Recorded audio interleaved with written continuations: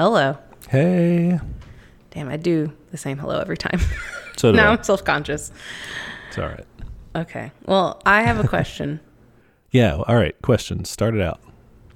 It's about white people. All right. I can give you a half answer. Yeah, exactly.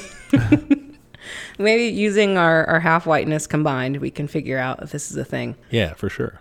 As you know, we have a house now. It has a garage. And my husband, who is white, loves hanging out in the garage. Doing what? Do you have stuff in the garage? Yeah, so we redid it so it's like insulated now, and he got like a little mini AC unit to put in there. Uh-huh. And now all he wants to do, well, we have a pool table in there, so he wants to play pool. But now he's dragging me into it, and we're doing puzzles on the pool table and watching movies in the garage. And I'm just like, this is fine. I like puzzles. Yeah. You know, I'm a big fan. I like movies, but I like sitting on a couch inside. What do you sit on in the garage? I usually have to drag my swivel chair in there, and after having sat on it all day, it just makes me cranky. Do you have a big TV in there? No, it's really little. Man. I don't get the appeal. Is there a fridge in there? I don't know. Like, No, there's nothing. There's bugs in there. is it like a window unit AC too? Yeah, it's like a little guy. I don't even think it's a window unit because it doesn't hang out the window. I don't know what it is. Man. Okay, this sounds... I don't know. I don't like... Our garage doesn't have anything of worth there. It's usually got one or two cars in it, and it's like... You don't... there's no place to hang out. There's no chairs. Yeah. But, I don't know. I guess there's a pool table, which is cool. Yeah, the pool table's cool, I guess. It just confuses me. It baffles me why I would spend my evenings in a garage instead of like on the couch. But some people do this. I see them if we go walking around the neighborhood, people will have like their garage open and we'll just be hanging out. Yeah. Like they have chairs and stuff, and it's just like a cool place, I guess. I guess. Like a variant of sitting on the porch. Yeah, but we don't have the garage open when we do this because we're trying to keep the AC in. Yeah, It's stupid. I don't know if that's a white person thing, though. I mean, it may be just a quirk, because that's strange. I know that his family did that when they had a garage, so. Yeah. So, I mean, maybe that's just what they do. Okay. Because I don't know. We don't do that. Abby's family hasn't done that. Those are all the white people we know. That's my main white people that I interact with. My friend, I don't know. I'd have to ask them, but I haven't ever hung out with them in their garages. Okay, listeners, if you think this is a white person thing, let us know. Could just be Kyle. Okay. You should start a campaign, though. You should start a campaign to improve the amenities in the garage since you're going to be spending time there. And be like, I want a cool couch. I want a big TV. I want, whatever. I definitely need a better seating option. Okay. All right, let's get to our main course here. Your main course, listener questions. I'm handing you a menu, and it has listener questions on it. Hell yeah. Which one would you like to address first? Yeah, so let's take it from the top with a question about kind of a more recent occurrence. The aftermath of which we're all living through. The death of Supreme Court Justice Ruth Bader Ginsburg. Okay, yeah, I figured this one might come up. It is in the news. Recently, Ruth Bader Ginsburg has died. As you know, there's been an outpouring of grief from Democrats and liberal feminists. The person says, I've read some pretty shocking things about her, that she was okay with abortion for eugenics and a racist and basically just a liberal white feminist. I don't know why these things are pushed under the rug about her in liberal media and circles.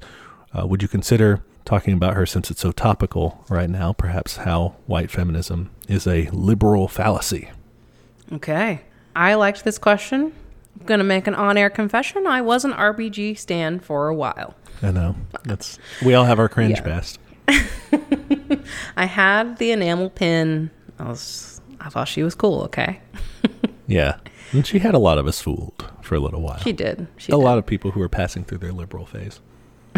We've all been there. Yeah, I thought this question was interesting because, again, I used to be on that train, and I had already been keeping track of some of her fuckery.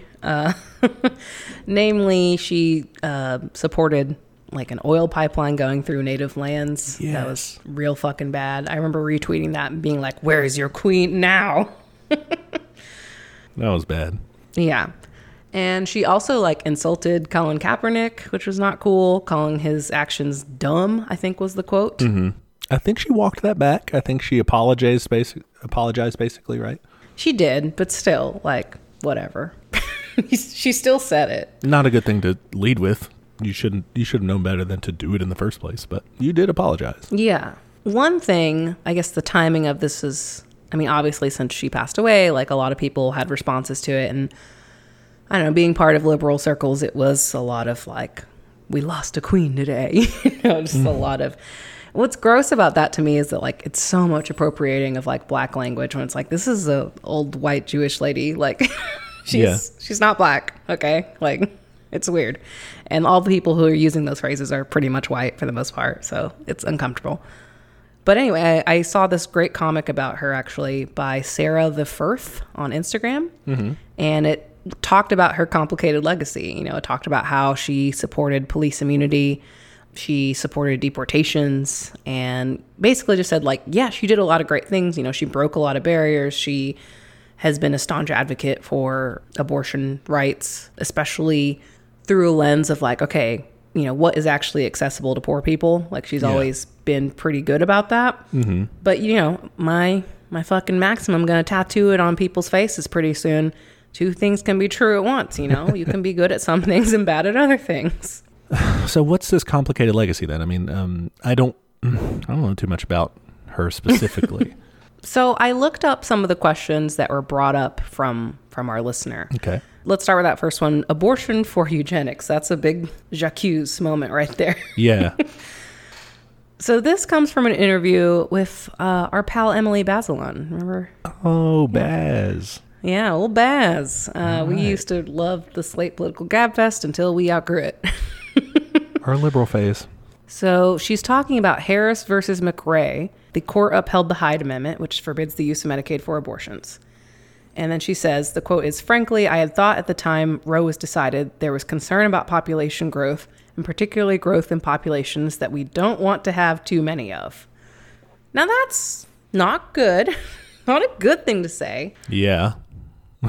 So, but from what I understood, reading the rest of the interview, it seemed like the timing of that in the 80s, overpopulation was like a big fear. It wasn't like, she wasn't saying like it's because there's brown people. She was trying to say it was an overpopulation issue in general. But yeah, it was not worded well. Like, girl should have figured out a way to say that didn't sound so shitty. Yeah. And I don't know, that sounds like she is talking about what people were saying. Like, people are talking about population growth. They're talking about we don't want too many of this particular group. She's not like she was doing it, maybe? I don't know. I think so, yeah. I think it was just taken totally out of context, but like, yes, she still should have probably worded that better. Yeah, or immediately been like, whoa, hey, you know. She did respond to it later and was like, no, that's not what I meant. Judges kind of have a weird way of communicating too, because they're used to in their job, like talking through and asking weird questions that they don't intend. So they're trying to get at like the legal, you know, underpinnings of a case. They'll ask questions from strange perspectives and like, so what of this? What of that? And you know, they don't believe that. They're just trying to get that across, I guess.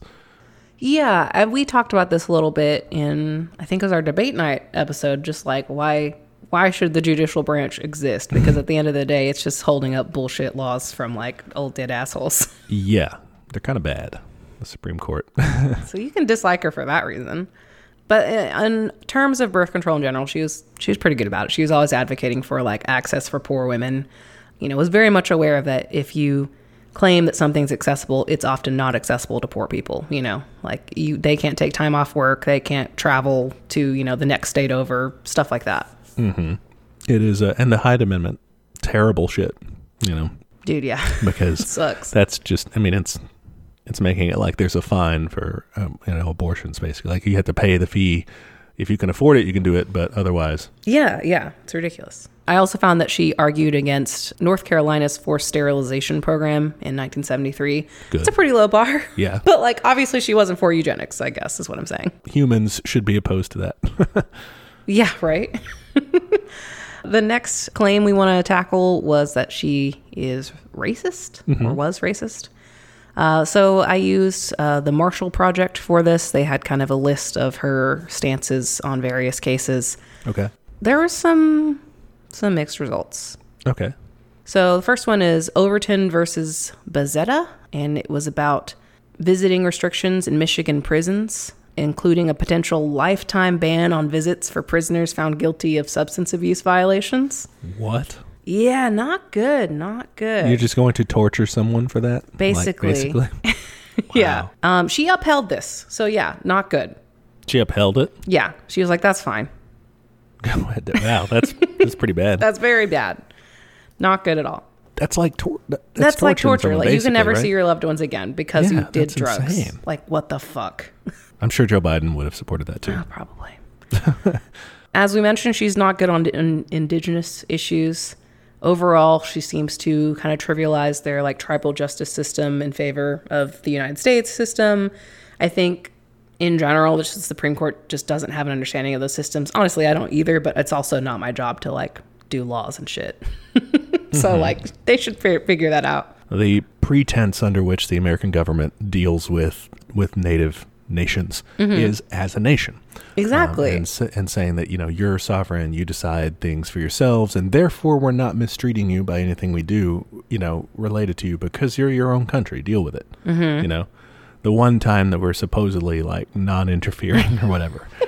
So what I mean is the Supreme Court should have an understanding of that because that's like the law is that the United States is supposed to be dealing with indigenous nations as nations and let them do their, like you said, their administration of justice and everything, not actually just trample over it. Yeah. And it seems like she wasn't great about that. She did find some federal sentencing guidelines unconstitutional, but they're still used as guidelines. They're not like official, I guess, but people still use them.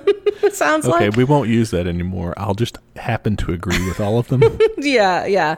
So yeah, over 1 million people have been sentenced under those guidelines since 2005. So not great. They're like too strict, basically. Yeah.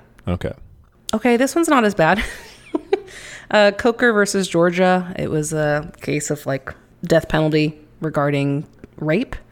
And she is quoted as saying, "The death penalty for rape is an outgrowth of both male patriarchal views of women, no longer seriously maintained by society, and gross racial injustice created in part out of that patriarchal foundation." So like, yeah, that one's right. Yeah, good job. That's a correct analysis. Yeah.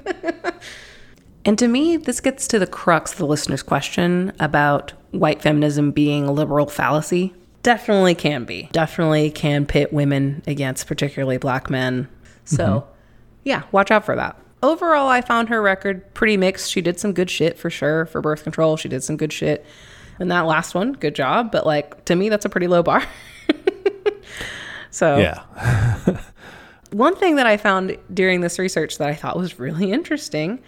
So in the case of Utah versus Strife, it was a Fourth Amendment case, and it was about like there was a drug bust and like the sheriff like did some extra investigating while he was there and stuff like that. Of course.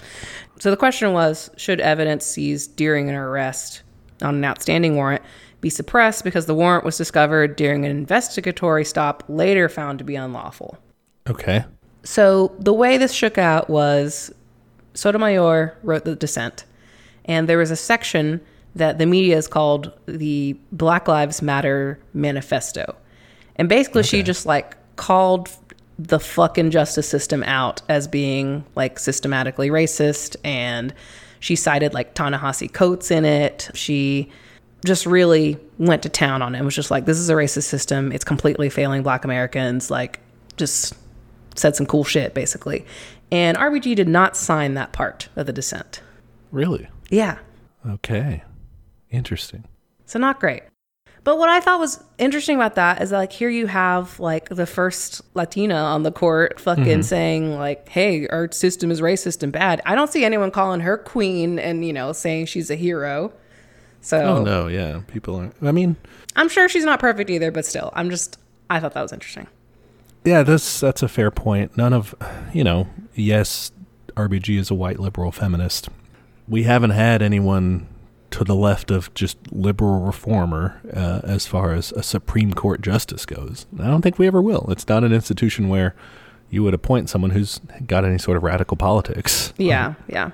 But still, I just find it interesting that that's who everyone seized upon as their hero. I don't know why people do that. She's progressive, Yeah. somewhat, but like you said, mixed track record, like we've seen here. But like with when we're talking about the positions that we've, either she's been accused of with the abortion eugenics thing, which we said wasn't true really, or kind of decisions that involved racism and stuff with kind of that mixed record there. We have had plenty of Supreme Court justices in our history that have actually been for those things, like eugenics even. Like, yeah. We've had Supreme Court justices that have been like, yeah, eugenics is like, that's fine. Obviously, we've had plenty that have been openly racist, of course. Yeah. Because the Supreme Court's been around for so long.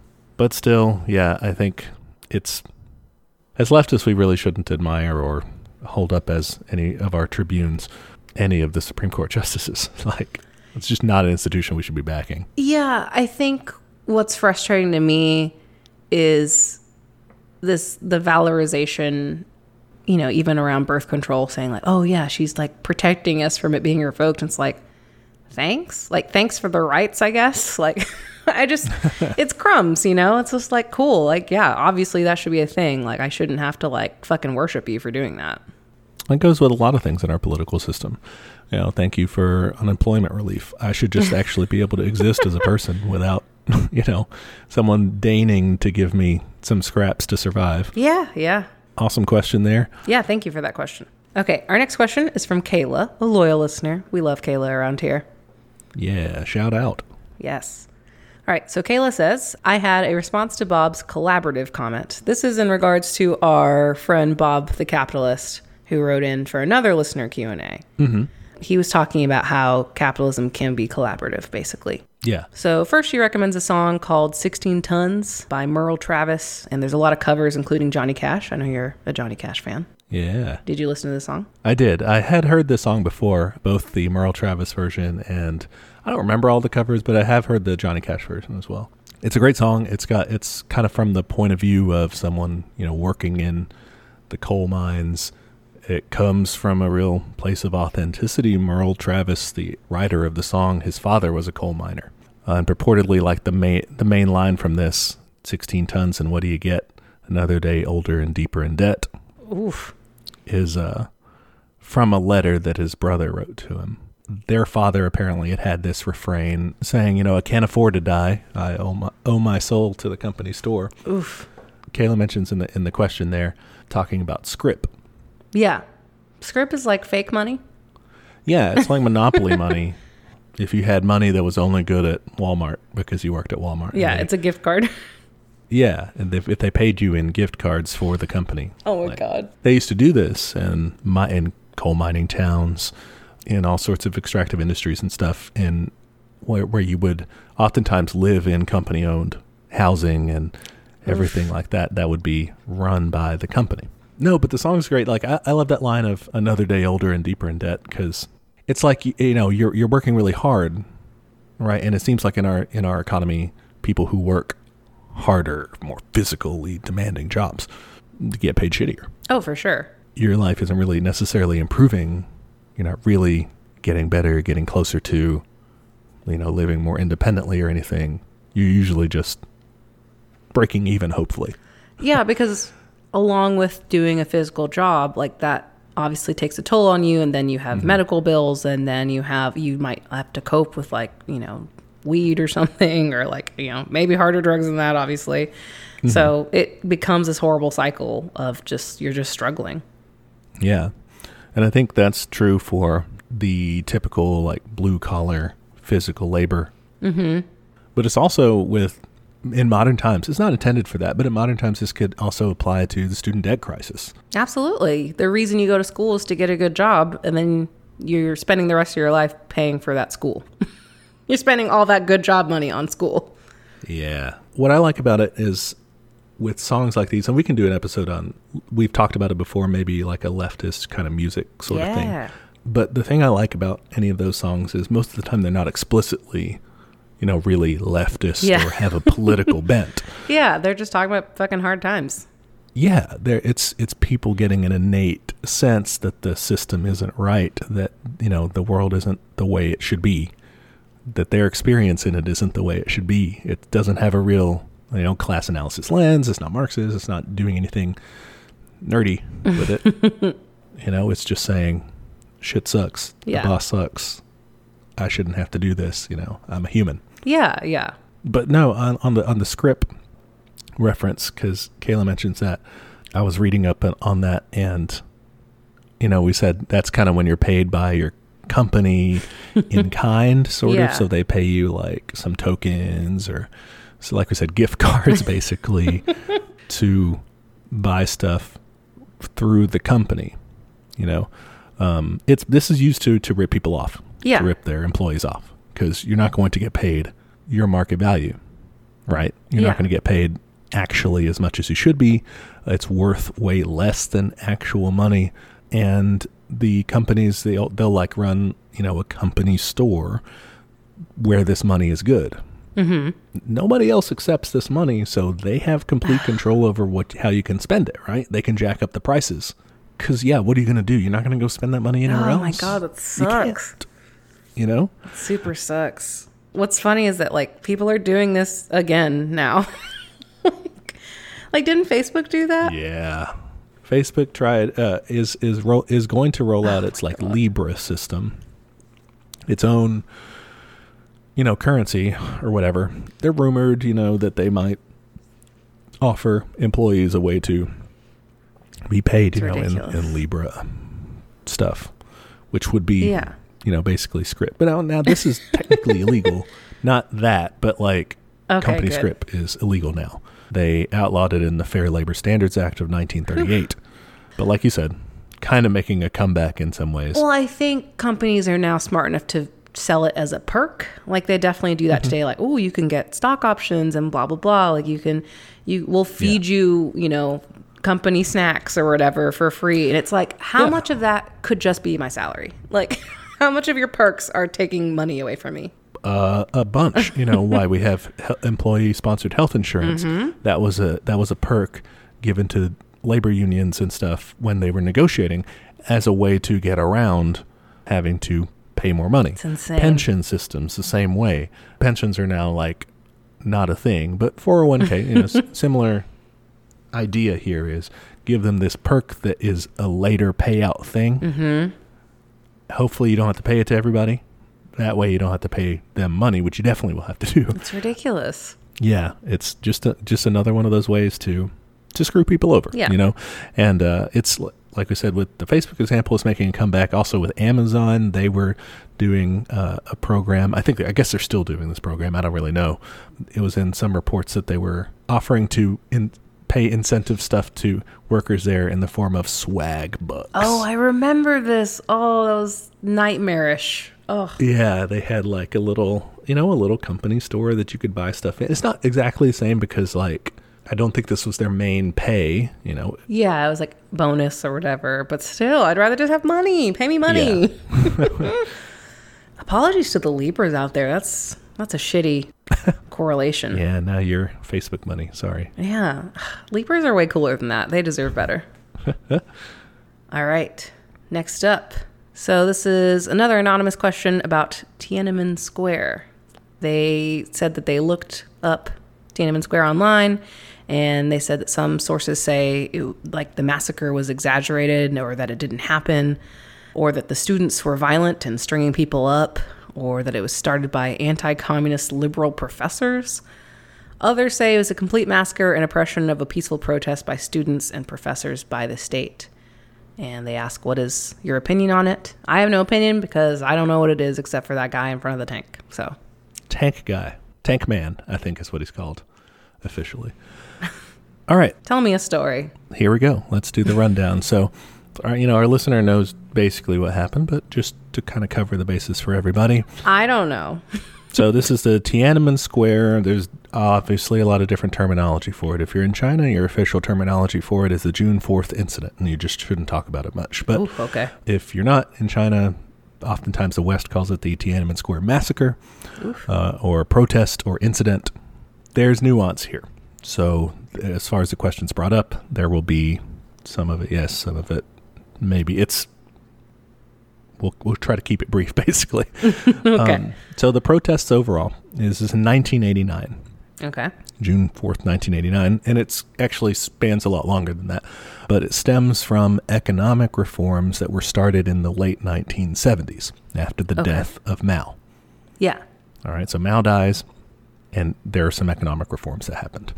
The reason those happen is because of something that Mao did called the Cultural Revolution. Yes, I heard of this. It was kind of crazy. It was like pretty bad. Okay. It was this super radical like program to try to drastically revolutionize China, but it kind of ends up being a purge, a ruthless kind of situation where they're killing a lot of people. Yeah, we talked about this in our "What Type of Leftist Are You On?" didn't we? Because we talked about Maoism. Yeah, when we were talking about Mao, some of the shit he did. This was one of the things, and the it was shitty good. thing. It made everything crazy. Lots of people died. Oof. And so he dies, and the Cultural Revolution, boom, gone. Okay. Because people were kind of like glad probably. that's over. And soon thereafter, a guy named Deng Xiaoping took over. Okay. Apologies to any listeners familiar with the Chinese language. I'm bad at it. So I'm just going to go with the standard Western pronunciations, and sorry.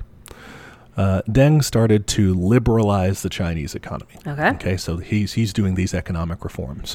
This means he's decollectivizing agriculture. Mm-hmm. Okay, so like more private ownership there. Yeah. More foreign investment. Oh. And more entrepreneurs. He lifts price controls, all that sort of thing. Okay. All right, so make the economy more, I guess, open or more capitalist. More capitalist, yeah. This does lead to economic growth, which literally anything would have led to economic growth if you were ending the Cultural Revolution, because it was crazy. But it also led to more corruption, nepotism, and the loss of job security, because all these state-owned enterprises are now having to cut costs, and so they're cutting jobs. Okay. That's kind of the chaos that's happening there with the economic reforms. And those end up splitting the factions in the Chinese Communist Party. You got some people who are like, yeah, let's do some more reforms. We'll get past this. It'll be okay. Mm-hmm. And you got some people who are like, we've done too much already. Let's roll it back. Yeah. Student protests start to happen. Okay. In 1986. They end up stopping the protests. It's not a violent situation. Okay. What were they protesting about? Just like they didn't have jobs and stuff, or what? Yeah, the economic concerns, basically, and the corruption and stuff that was going on. Okay. It wasn't like a broader thing like, hey, let's change the government. It was just like, let's fix some problems. Okay. In 1986. And there was this reformer guy in the party, like in the leadership, but he wasn't like in charge. He was just there, named Hu Yaobang. Okay. After this student protesting happens, the government's like, that was bad, dude, and you should have done something better about that. You were too soft on them. You got to resign. Oh, they found a scapegoat. Yeah, he was thrown under the bus for it. They made him resign, so he lost all his power. And then a couple of years later, he died. Okay. And people were suspicious. They were like, did the government off this dude? Yeah. Because he, just to get rid of him. What happened? He had a heart attack, and like officially it seems like maybe he just had a heart attack. There's no evidence one way or the other. Okay. But he died, and then there were demonstrations, and that's where this whole the Tiananmen Square stuff springs out of, is the demonstrations about his death, because he was a very popular reformer. Like, people thought, this is the guy, he knows how to guide us out of this, blah blah blah. Yeah, they were complaining basically that he was gone, and they kind of took to the streets, and then the movement started growing from there. Okay, that's in April 1989. Okay. When it starts, there's a lot of demonstrations. They grow into protests. They have kind of a range of demands, anywhere from just the old, like, just fix the economic problems, the corruption, to more political freedoms. Okay, where you're starting to kind of question more of the actual system. And the political power. The movement grows throughout April and throughout May, mainly in Beijing and in other parts of the country as well. It's a student-led movement.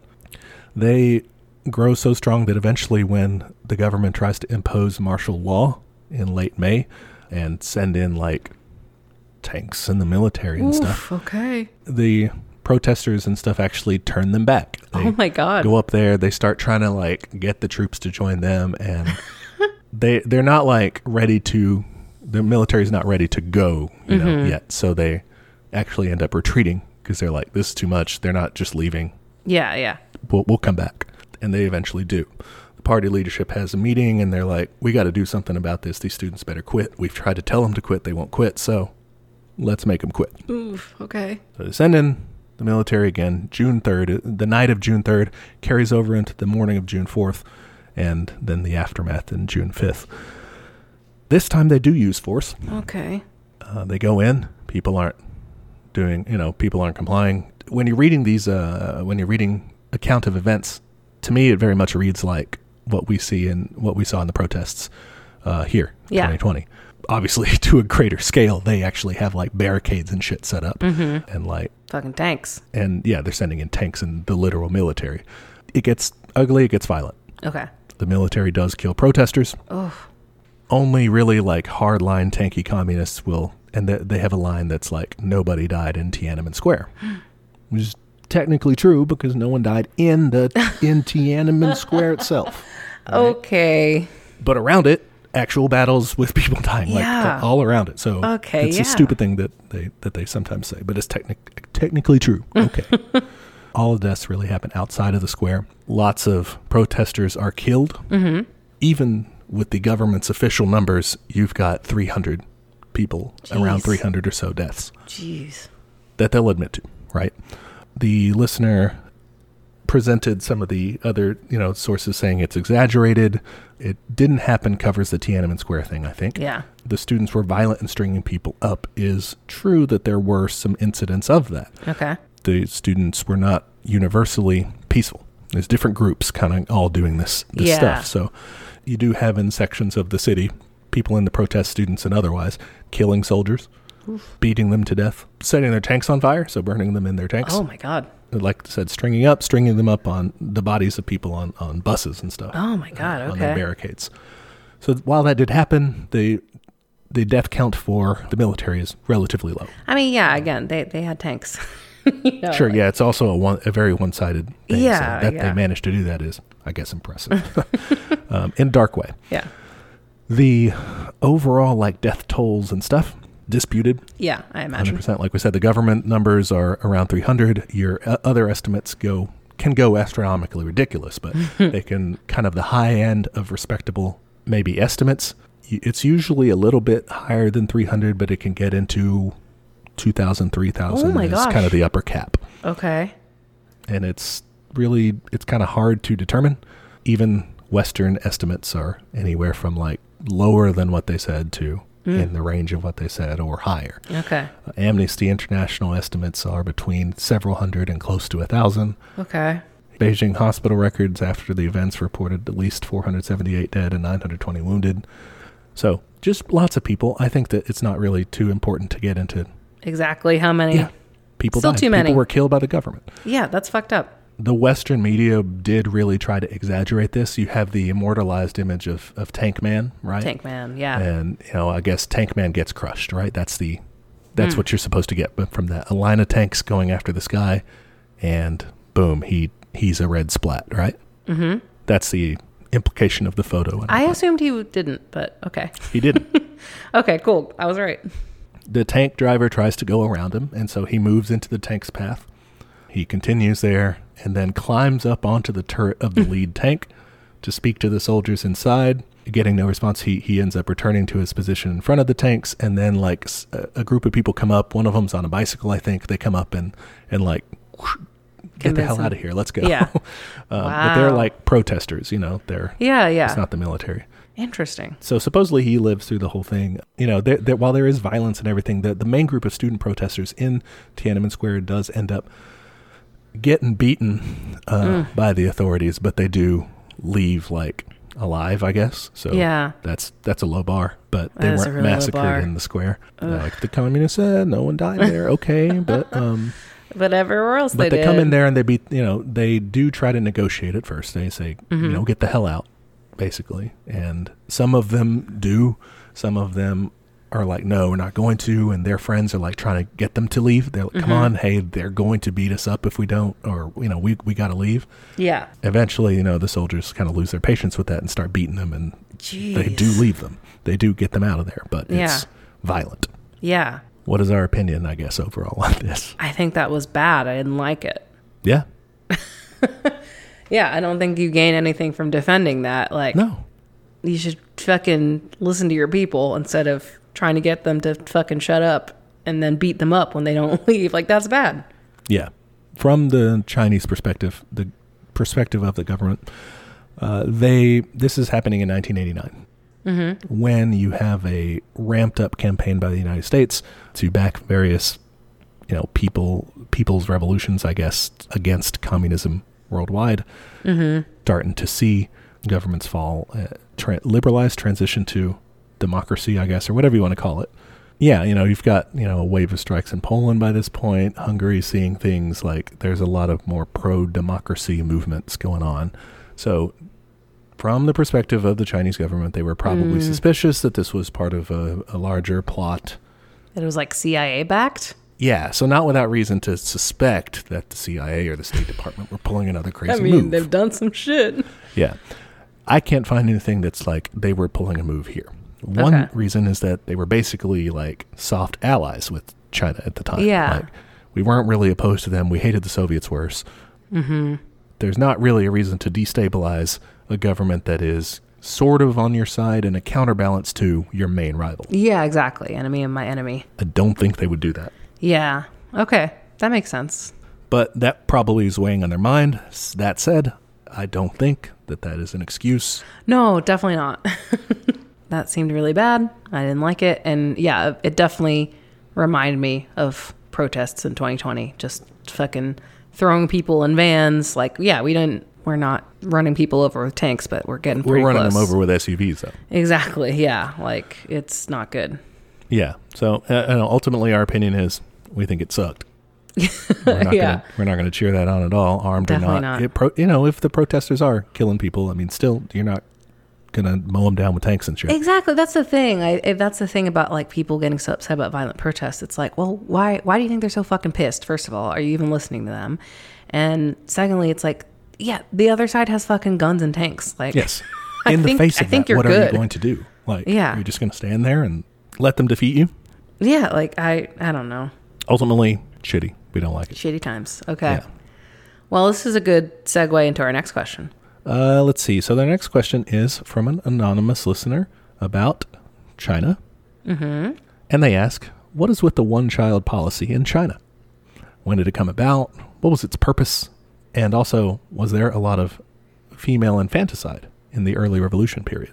Okay. So this one I researched. Let me tell you about it. The basic overview of it, basically, there was a big population growth. There's, like I mentioned in the RBG question, overpopulation was like a real concern. Yeah. With China, they had a big spike in life expectancy and a big drop in infant mortality at the same time. So it's just like, shit, we have too many people. That's good, though, kind of, right? For sure good. Yeah, I still would want those things. Yeah. So originally, they actually had a two-child policy in the 70s. Okay. The one-child policy was introduced in 1979. You might remember in 2015, they reverted back to the two-child policy. Okay. All right. Yeah. So there were exceptions. If you were in a rural area, you could have more than one, but you were often subject to spacing out your kids, like by at least 3 or 4 years or something like that. Fair enough. If both parents were only children, they could have more than one child. Okay. And if the first child was a girl, you could try again. You messed up the first time? Yeah. Whoops. We had a girl. But there's economic reasons for that, though, right? Like, yeah. Well, it was mostly sexism. But from the perspective, So from the perspective of the family in question, they would be losing out economically. Like they're going to expend resources to raise a child that's going to go help someone else's family instead of their own. Sort of. So in a sexist society that they're in, that's what's going to happen. So it was, to me, it read more of as a cultural thing. So it seemed like yeah, you're right that they would be seen as part of a different family because they're going to marry into another family. In fact, like you would call your grandkid a different name if they were from, if they were a girl and they're marrying into something else. Like there were different terms for that even. But in fact, because so many people just had one kid or even just two, girls actually got more opportunity to go to school and to do stuff because it's like, well, this is the only one I have. So like, yeah, they're going to go to school. Yeah. But, it wildly varied. Sexism is definitely going to play a big role in this story. Okay. From 1980 to 2014, 324 million Chinese women were fitted with IUDs after their first child. These IUDs were surgically inserted, so you could only get them out through another surgery, and obviously that surgery would have to be approved. That's very bad. I mean, you have no control over your reproductive abilities. Okay. Like, that's not good. And then they were sterilized after their second child. And if you refuse these procedures, you could lose employment. Damn. Your children could lose access to education, health services. In the very early times, they would just bust up your house or like steal a pig from you or something. Later, they would fine you and then like basically raise the fine every fucking day. It was bad. It was fucking bad. Wow. Yeah, that's terrible. So I did some research just online, and then I watched a documentary called One Child Nation by Nanfu Wang. This was produced by Amazon Studios, so I was sharply looking at it, but it was good for the most part. The main takeaways I got from this was like how they enforced it. They definitely used a lot of propaganda to be like, no, this is what you should do for sure. Like, it's the best. Everything from like operas hosted in these small towns, like, to TV shows, movies, everything would just blatantly be like, the one child policy is great. And, it was super on the nose. Okay. So there was that. And then there was the other side of it, which was enforcement. They would literally tie women up and drag them in to get sterilized or to force them to have an abortion. That's awful.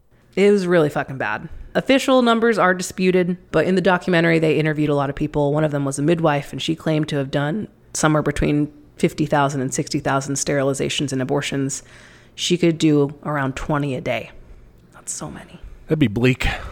Yeah, exactly. And what was really interesting about these interviews is this weird sense of like cognitive dissonance in a lot of these people. Some people were like genuinely regretful. Like that midwife, I think she was the one that like now only does fertility treatments. She's like, no, I want to help bring babies now. Okay, yeah. But a lot of people were like, it's just policy. What are you going to do? Like, it's just orders. I didn't have a choice. Like, and they think it was good. They're like, we had to do it. There's too many people. We had to do it. Okay, so forcing everyone to do this, like dragging them in, surgically doing things, tying people, and then all the penalties, all the enforcement side, the negative side. If you take that out, just like, let's not be mean, right? And you just do turn around and you pump all that back into propaganda, right? And just do wall-to-wall propaganda all over the place. I mean, yeah. Would that be as bad? I don't think so. I mean, it probably wouldn't be as effective. Probably wouldn't be. I mean, this seemed like it was... Here's the thing, what was interesting. So I was reading, some people are disputing the results. Some people, there were reports of like surrounding countries had similar drops in population even without these measures. Like, I think Thailand was the example they gave. It's like, yeah, it's in the same zone. And like, they also just like had less kids. Like it's kind of a natural thing. Like as you progress past an agricultural state, like you don't need as many kids to work the farm. Like now you can just have a couple. When you increase living standards, it seems like that's kind of what happens. People are not trying, you're not trying to beat infant mortality with the numbers game. Yeah. It's not as much of a gamble to have a kid. Your kid's probably going to make it. Yeah. It was an interesting documentary. Some parts of it were really hard to sit through, but it was really interesting. I mean, as far as female infanticide goes, yeah, that definitely happened. People would leave girls out just in the market. They would just leave a baby girl out there, and until either she starved or someone took her to an orphanage. Gender testing was not allowed, like ultrasounds to determine gender, because they knew people would probably try to abort it. Abortion was allowed, like you could get an abortion, so it was like you couldn't prove why they got it though. Okay. So that's why they didn't allow gender testing. So like they wanted people, I guess they did want people to still have girls so they could still have girls in their like society, right? Well, yeah, but then, I mean, the result of this is that people got rid of their girls however they could, either by, abortion or abandonment, or you could not have your child be registered so they wouldn't get like all the benefits of being a citizen, but that way you could get away with having another kid, but they wouldn't have like healthcare or a social security number or like anything. Yeah, they would just be a hidden person. Basically, yeah. I don't know, you talk about still wanting to have girls. There is a huge skewed gender ratio in China right now, and like it's a problem. Like there's a ton of just like single dudes out there like, where are the ladies? Right, yeah. And there's also a big gap in elder care because, these people don't have enough kids to like take care of them in their old age. So that's a big problem. Like they have an aging population. Man, yeah. So you said this didn't really change, like, so are those other countries like facing the same? No, they're not facing the same issues of like the skewed gender ratio and the elder care thing. Because their populations just decline the normal way. It just declined naturally, yeah. Another result was human trafficking. What would end up happening is they would find out you had a second kid, the government would come, ask you to pay a fine, and then if you couldn't, they would take the kid and put him in an orphanage. And China started a big adoption program, overseas adoption, and that's expensive, and they made a lot of money out of it, and they'd use that money to pay people to find more babies on like the side of the road or whatever and bring them in. Whoa. Or to pay these orphanages to keep going. So yeah, up to like 140,000 babies were adopted overseas. It also sucked for like the parents adopting these kids because they thought they're like taking them from like they were orphans. And it's like they fucking weren't. Wow, that's dark. Yeah, it's super fucking dark. Jeez. Okay, so that's wild. So this was your research one, and I didn't know that much about it. So I didn't know, I guess, the more gruesome side of the enforcement and everything, and then the negative effects thereafter. Because I guess I was sympathetic to the idea. Of like, yeah, population growth, that seems like a problem. Yeah, maybe we should have fewer people. And if a society determines, that this is something we should do, okay, I mean, do that. But then the measures needed to make it happen. And then the downside of it and the results, the unintended consequences. Yeah. Shitty stuff. Yeah. One thing that I kind of had a problem with, I guess, in the documentary, and I think this is just because of who they were interviewing, but like there's a lot of equating abortion with murder, and, I don't believe that. So that kind of sucked. But I mean, also these were extreme abortions. They're forced. So like, fuck that. Two, they're super late, some of them. Some of them weren't, but some of them were like really late abortions. Like we should avoid those. Okay. It would just, they would still say like, oh, like I killed all these kids. And it's like, you definitely killed some, I don't know. Some of that was a little weird. Obviously we did kill plenty of them, but they did kill plenty of them by leaving them out. Exposure or whatever, abandoning them. Yeah, sure. For sure. But no, yeah, you're right. Like the actual just normal procedure part of it was not really killing them. But I mean, the fact that all of that was forced is also fucking horrifying. That's the problem. That's the terrible part. I don't know. It is a good question of like, how do you encourage your population to not have so many kids without, resorting to some bad shit? And it reminded me a little bit of like eco-fascists, because their end goal is pretty good, but like the way they want to do it is very bad. Yeah, so I've heard this term around, and I really haven't investigated it much. What do you know about ecofascism? To me, at least, it seems like it's a lot of putting the blame on individuals. Maybe I don't know enough about it, but from what I've experienced in that, it seems it's like, oh, you need to, fucking not eat meat anymore. Like, we should just make a law. Like, you can't eat meat. And just shit like that, And I don't think it goes for corporations hard enough. Mm-hmm. I have a problem with that. I think when you talk about overpopulation as a problem, I think people really enjoy pointing to other countries as the source of problem. Like, oh, it's all because of India. It's all because of China. Like, but it's like, if you look at who's actually producing the most like greenhouse gases, it's us guys. Like, it's the United States. So I don't know. It stinks of racism. It stinks of ignoring the root causes of, actual climate change destruction, which is mostly corporations. But yeah, putting the blame on regular people when, like you said, well, it's the corporations, man. the ones fucking it up. Yeah. There's corporations here, there's corporations in other countries as well, but like, what can we control? And I think that's where maybe the fascism part of it comes into play, is advocating for a fascist type government, an authoritarian type system that's going to say, this is what we're going to do, and they're going to fuck people over. Yeah. You know? I don't know, like you were saying before, like, yeah, what if it was all your apples were put in the propaganda basket? I don't know if it would have worked, but it would have been a better option for fucking sure. You know, like. Well, yeah, better than what they were doing with all the forced stuff. Yeah. I mean, for me, I would say, you know, if this is a legitimate concern you would have, definitely supply more options through culture. Like, I think particularly in the Western states, I mean, I guess everywhere too, there's a big pressure to have children. And I honestly think people should start out more neutral on that and say, you know, do you actually want that or not? I think part of it is social in that way. Part of it's genetic. We do have a biological imperative that's governed us for thousands of years. I know, but I don't put a lot of stock in that, because I'm just like, you can just not. I mean, anytime someone says like, I don't know if I want to have a kid, I'm like, all right, tell me, why do you actually want to and why do you not? Because like, that's a valid thing to wonder. For sure. Yeah.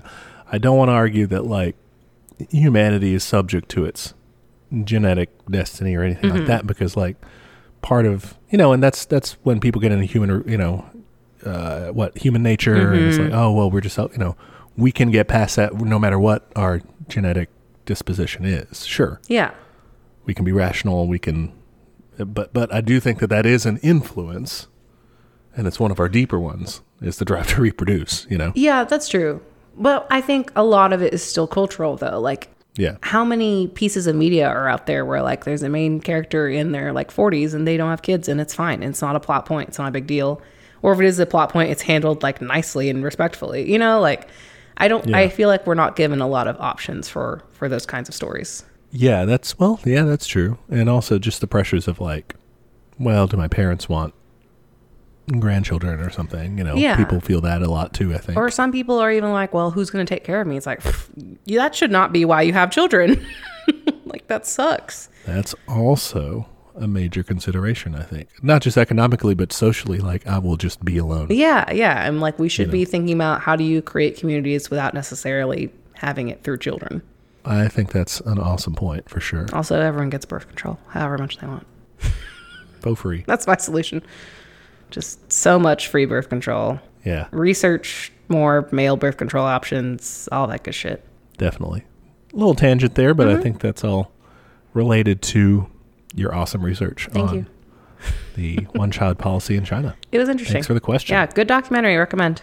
All right. Next up, we had an update from Iowa. Yeah, from our pal Dirk. He says a quick update from Iowa, and he was talking about the storm that they had there, the derecho.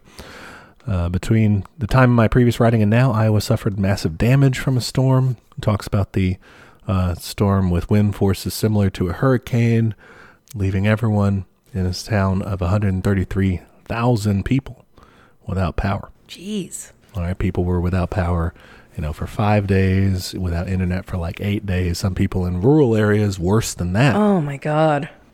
Being without power for over a week, being without internet for even longer. Dirk says it's estimated that nearly 40% of the state's crops were affected. The damage can literally be seen from space. Holy shit. And he talks about how, you know, Iowans' reactions to this, feeling like they're hung out to dry with the lack of support that they're receiving from their state and from the United States, you know, the government. The National Guard was sent to help with cleanup a week after the storm. That's way late. I don't know. The storm was already gone. Like pretty late. He hadn't seen any coverage of the event on national news, which it was kind of, it got buried in the cycle pretty quickly. I had not heard about this until he emailed us. Wow. Yeah, I saw it. I saw that it happened, and then everything else continued, you know? Yeah. It just rolled right on. It just wasn't major disaster coverage, really. Yeah. So he was interested to see if we had heard of any of the coverage of the storm where we live, and also wanted to kind of show flaws in the systems that currently govern us, you know, in terms of the response, in terms of that media coverage too. Yeah. I mean, like I said, I hadn't heard about this until I read this email. And I mean, I feel like our storm response in general is very bad as a country. Like, you know, we all remember Katrina, and like that was a major news event and they still didn't get enough help. Like we just don't have good systems in place for this. And, you know, it's just going to get worse because of climate change. So it's not good.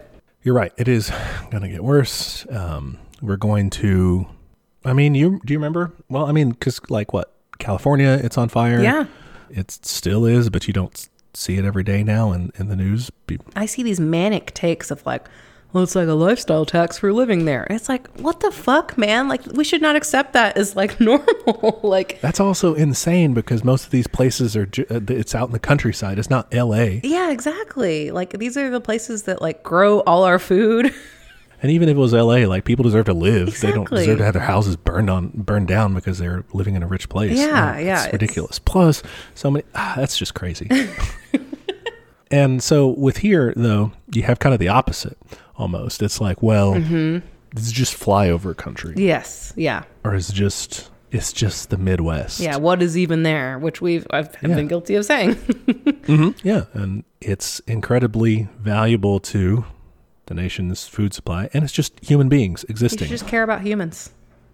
And when they go through this, and it's ridiculous, like you said, our infrastructure and our storm response and everything, that it can be knocked out for so long of a time, that people have to go through this with such a slow response. I was reading that they had a lot of criticism in Iowa, you know, from the state level, that it took them a long time. And then whenever they asked the national government to help, it took them a long time too, you know, to get the response going. Like you said, it took the National Guard a week to be there to respond to the storm. You know, it wouldn't take them a week to respond if I don't want to get us in trouble. If someone did something that to threaten government officers or something, like it wouldn't take them a week to respond to that. Yeah, exactly. So yeah, I think Dirk's definitely right in terms of the flaws in the system there, the media coverage, not paying attention to it. Our hearts go out to Iowa. Yeah, terrible stuff. Hopefully the recovery effort is further along now. Yeah. I think that's something too that's like really fucked up about our media, is that it focuses so much on the damage. Mm-hmm. And then it just leaves and moves on to the next story. And it's like, I mean, people have to rebuild their entire lives. Like that takes a long time, you know? So it's insane.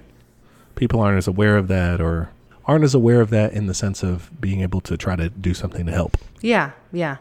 It happens that's a good example of it, but it happens with, you know, once the wildfires are over, that's going to be, you know, people are going to move on from that. Yeah. The ones in Australia last year, I'm sure there's still a ton of devastation from that. Like so many things got destroyed and animals and stuff. And it's just, now it's time to talk about Trump's taxes or something. Yeah. So easy to get distracted. But yeah, thanks, Dirk. Thanks for the update. I hope things are better. Yeah. There and on the road to more of a livable situation. Yeah. Best of luck, Dirk. Okay, our next question comes from Clint, who says, I'm in 3 unions and now I'm starting a small business. If I hire anyone, that would make me an employer, which would be against my IWW membership. Okay. At some point, I will need more than me to make my little company work. I made a prototype and I'm going to get it mass produced. You guys have any links on info on how I could use my tiny ass company that would be a co-op and actually function? I don't know. What do you got for this? I think this is a great question. It's totally makes sense. You know, you don't want to lose control over something you've created. Mm-hmm. To anybody who's like thinking, why are you trying to do business, man? You're like, you know, a socialist. I mean, we all like do want to abolish capitalism. You know, we do want to get rid of profit and everything and eventually move past that. But I mean, we're in a capitalist system right now. Exactly. You know, you gotta make do, and as Clint is interested in doing here, make do in the best, most ethical way possible. I think a co-op would be a great way to do that. As far as resources go, I found a resource and we'll link it in the show notes, the United States Federation of Worker Cooperatives. Okay. Which has a bunch of resources for people. Their page here is resources for startups, but it's how to make a co-op, just like he's asking here. It's got good resources about that. Apparently, I mean, like, you have to draw it up like a corporation, basically. Mm-hmm. You structure it a little differently, and it depends on where you live. Mm-hmm. Different states have different laws as far as whether they have like an official co-op thing that anybody can do. Some states, especially southern states, have co-ops. Like, you can only officially be a co-op if you are in agriculture. Hey, stupid question. Can you go ahead and give us a definition for co-op? I assume it just means everybody owns a bit of the company. So the official, worker cooperative definition, or I guess the working one that we'll talk about here, is a business type thing, an enterprise, where the entity is owned and self-managed by the workers. Okay. Okay. That makes sense. The boss is Everybody. the workers. And you can within that, you can say you're like the chief, you're the boss, you're the guy you're going to make the command decisions, but you're not like paying us, or you're not, Okay. There may be like a hierarchy in decision making, but ultimately it is democratized. It's a democracy. Everyone is making the decisions, has a say in making the decisions, even though you might have someone who's like the first among equals, Mm-hmm. maybe. Class wise, you're all workers together. That's cool. So it's basically, it's like working on a collaborative project with someone. It's like, okay, like I'm the designer, you're the marketing person. Wow, I'm really familiar with only one form of business, huh? That's fine. We know what we know. People say America's all about democracy, all about governing yourself. Well, here you're governing yourself at work. There you go. When I was reading about it, there was a lot of complicated stuff about like incorporation, setting up your business. Yeah. LLCs and all these terms that I'm not familiar with. Clint, you may be more familiar with that, and you may have to become more familiar with that if you're not. It seems like they have guidance in terms of setting up bylaws and stuff like that to make the whole thing to where you're a worker cooperative rather than an employer, so that you can stay in good standing with that awesome organization that you're already in, the International Workers of the World. Nice. Wobblies everywhere. Y'all are great. Yeah. The main thing is that you're not employing people. You're not saying, I'm going to hire you and fire you, that sort of thing. You're entering basically into a partnership of some sort. But I think that's great. Trying to find a good way to do that, That's awesome. Next, we have a question from Luke. They have two questions. The first one, I guess I will tackle, is asking if we get any pushback about the show. And he's just curious about some of the crazy stuff people say. And as our social media person, I can say that, they say some shit. Okay. Yeah, I don't... I am blissfully unaware of it, so... Congratulations. Ruin my bliss. Tell me, what have we got? It's actually not too bad on social. I think people kind of have to seek you out to do that shit. The worst we've gotten is some weird, like, right-wing meme account kept tagging us, but they would tag us in, like, liberal shit. Like, there's something about Cuomo or something, and I'm like, I don't even like Cuomo. Like, what are you doing here? So that one was weird. I just blocked them because I got tired of being tagged in random shit. Yeah. I would say a lot of our pushback comes from reviews. Mm-hmm. So we get a lot of reviews along the lines of calling us biased. So yeah, we've talked about this a little bit before, but basically everything's biased, like everyone has a bias. Ours is leftist. I thought that was pretty obvious based on the art and the name. And yeah, I guess we didn't explicitly say we're trying to be leftist, but we are. So spoiler. But yeah, you're right. Everything has a bias, whether it's a left-leaning bias to various degrees, whether it's right-wing to various degrees, or whether it's a centrist bias, which is a bias. Yeah. I think that's kind of a false equivalency of being centrist means you're like somehow neutral and smarter than everyone. It's like, no, man, like you just choose not to see certain things. Yeah. And then really to talk about something being completely unbiased, you're talking about statistics, maybe, and not drawing any conclusions from it, but just like raw numbers. Yeah, which would be a boring ass show. Yeah. Once you start drawing any sort of conclusions from even just cold statistics, you start getting into interpretation, into bias. So I don't know, we get a lot of things along that. It's like, no, this is totally a skewed portrayal of communism, doesn't talk enough about the downsides, even though like I feel like we regularly shit on like Stalin and stuff like that. Sure, but we don't do it enough. We don't say, even though we spent good portions of our episode saying, well, here is the downside, we don't like that. And it's not all Stalin. I mean, we criticize various aspects of what socialist states have done in action. Mm-hmm. Yeah, I mean, they're not going to be satisfied until we say that, that communism has killed 300 million people or something, They won't be happy until then. So I know one of the reviews, this is one of my favorite ones. This is going to make me sound like an asshole if I say it's my favorite one. But just the way they said it was, as someone whose grandparent died under Stalin, it's okay, I guess. And I'm like, we hate Stalin around here. Yeah. And also, like, I just don't get the point of that, man. I'm just like, okay. Well, it's to, claim credibility, discredit others when you say, oh, I'm personally this, so don't try to tell me otherwise.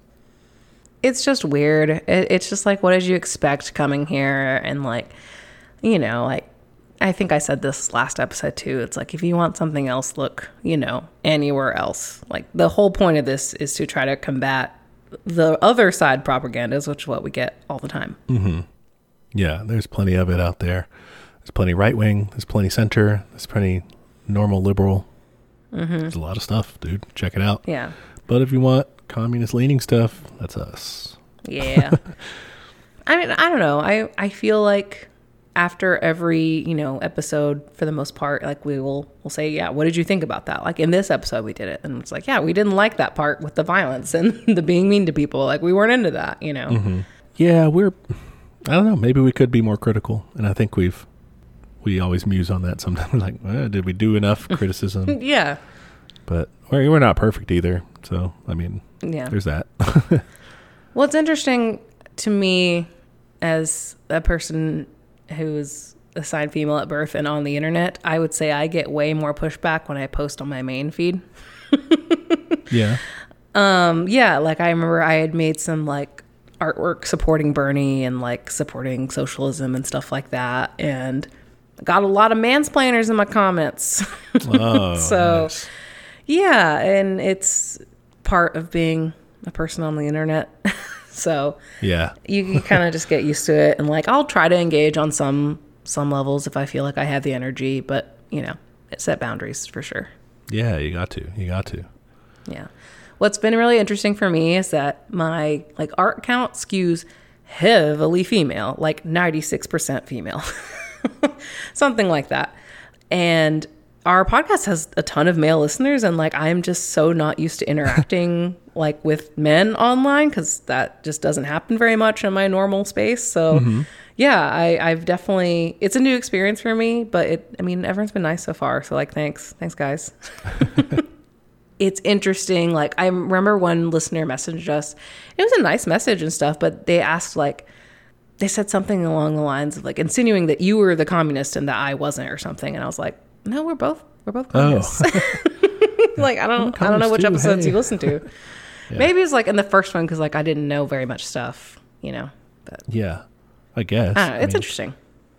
All right, and the second part of Luke's question, they added this question in. A possible question would be, what have been the effects of patents on capitalism? I've heard they're important to allow innovations to get a leg up in establishing new technologies, while some say they don't allow for a truly free market. So how would we handle innovations in a socialist society? It says the issue would be important in our march toward communism. Okay. Patents. What do you think about patents? I think they can be used for a lot of fuckery. Yeah. Like, a lot of patent law to me, seems a little ridiculous. I don't think, I think it gets in the way of a lot of things. Like, I don't know. I'm suspicious of it. I mean, like, yeah, I want to credit people for their work, but I don't think it should be like there's some bad shit has happened because of it, right? I think so. I definitely think it does have some downsides, even within a capitalist framework of locking up the system or preventing developments from happening because you place a roadblock on only these people can do that because they've got the patents, for it. Yeah. Especially when you get into people patenting medical technologies. Exactly. That's what I worry about. Or like even they've tried to, I don't remember if they succeeded or not, but patenting like genome sequences on like crops and stuff. Gross. Yeah, it's like, we're going to patent this life form. Nasty. But no, I mean, it's essentially kind of like being a landlord, but for intellectual property. This is mine. Yeah. If you use it, you have to pay me. And you don't necessarily have to do anything with it. You just own it, Mm-hmm. So within capitalism, I think even it causes some problems. But on the other hand, without patents in place, without intellectual property and stuff and copyright laws, all those things, you do run into a problem of people just taking work, taking credit for it, taking your money. Yeah, I don't know how to fix that. One good way to fix it would be if we have a socialist society where things are decommodified. You don't need to spend as much money on things. You do work, but you work to produce things. And then you then get the fruits of your labor from that. You don't need to sit on an idea like that because the profit motive isn't really it's not there. Okay. Like the whole reason to steal someone's idea is to make some money off of it. Mm-hmm. But if you don't need to do that, then you're good. Yeah. No one's going to steal your idea. Having your idea all your own is not really useful anymore. It's better for society, which means it's better for you because you're only getting the fruits of society altogether, right? It's better for society if your idea is widely spread. Technological advances are made because of it. And you get that your portion of that redistributed to you is now bigger because of how society was able to advance. Because you made the system work better. Yeah. Interesting. Under socialism, right? Yeah. If you were looking at more of a market socialism, a Bernie Sanders style kind of New Deal thing, or beyond what he would do, right? A more socialized system. Okay. Basically, there are markets and stuff, but heavy redistribution, big social safety net, all that, right? Yeah. You could make an argument maybe you do still need strong patent, copyright laws, all that, because people are still basically running businesses. People are still trying to make a profit, buying things in markets. Mm-hmm. But gradually you would need less and less of that as more and more things are no longer determined by markets. Right? The idea of the reform would be to take things and socially provide them. Yeah.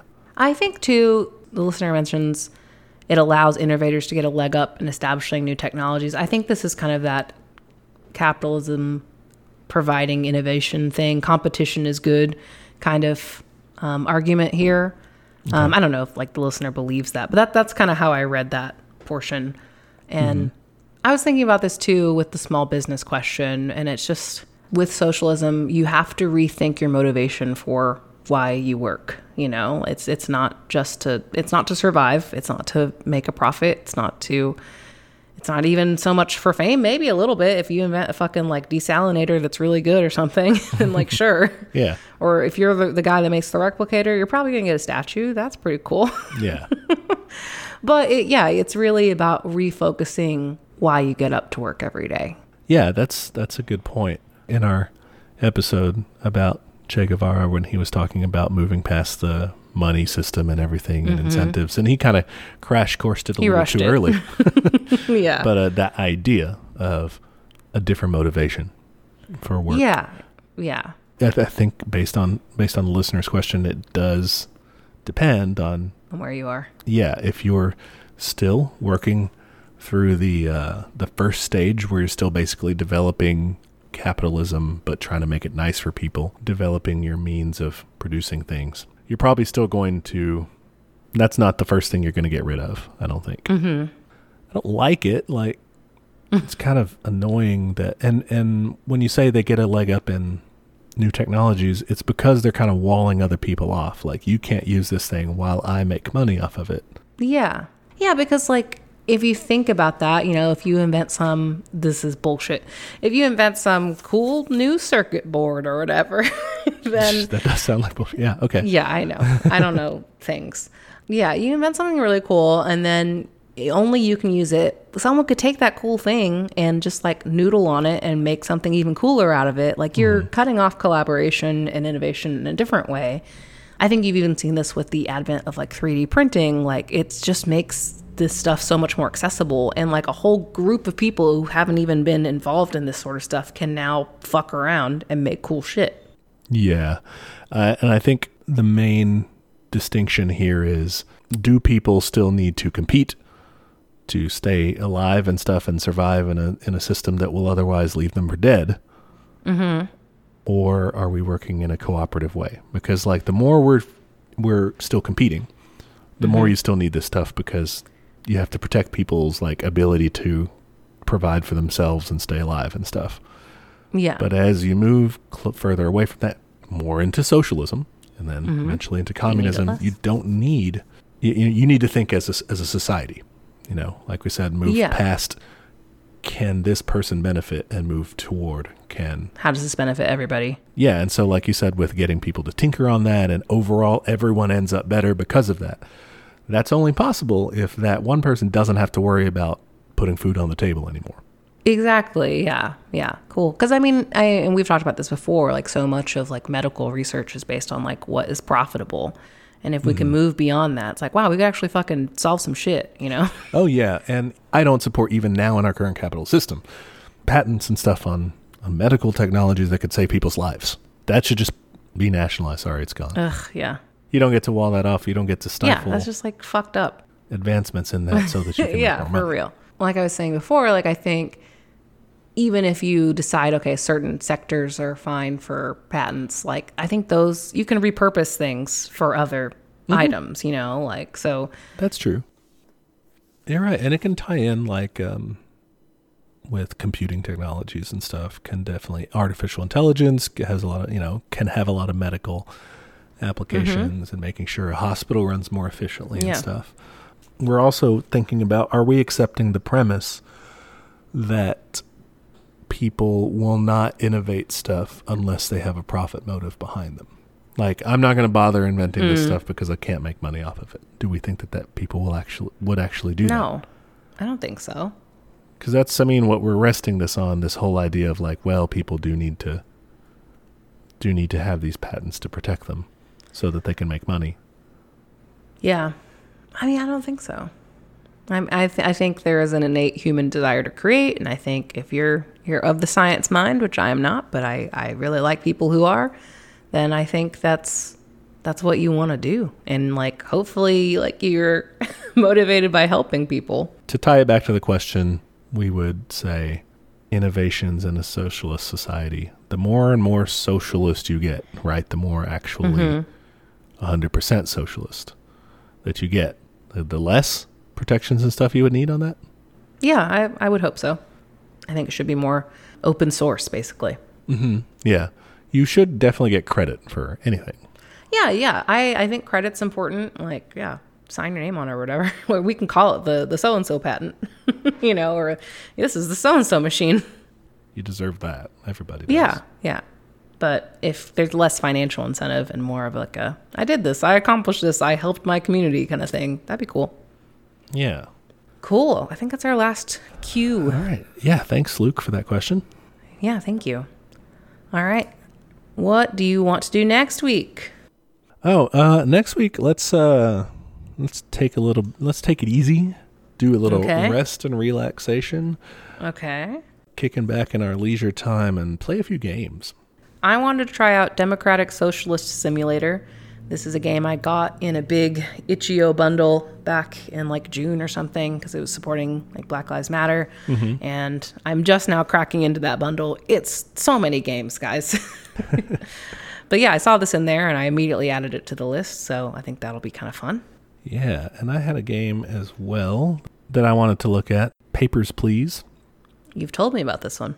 I love the art style in it. Cool. So if you want to play those and kind of get a feel for it so you can be caught up, or we can just tell you about them. All right. So in the meantime, you can find us on the internet. We are on Instagram at Teach Me Communism, on Twitter at Teach Communism. We are on Gmail if you want to send us an email. That is teachmecommunism@gmail.com. You can send us a question. recommendation for a future episode, stuff like that. And don't forget to leave us a review. Apple Podcasts is a great place to leave a review. I know some of you don't use Apple Podcasts for listening, but please leave us a review there anyway, because it's like the easiest place to get new listeners. Mm-hmm. We love reading the reviews too. They make us smile most of the time. Most of the time. Some of them are a little mean. That's okay. We're also on YouTube if you prefer listening to podcasts that way. And we have a Patreon, patreon.com/teachmecommunism. There you can get access to all of our episode notes. So depending on who's doing the research, you can read up on what we researched. All right. Thanks to all our listeners for the awesome questions. Yeah, thank you. That was fun to dive into.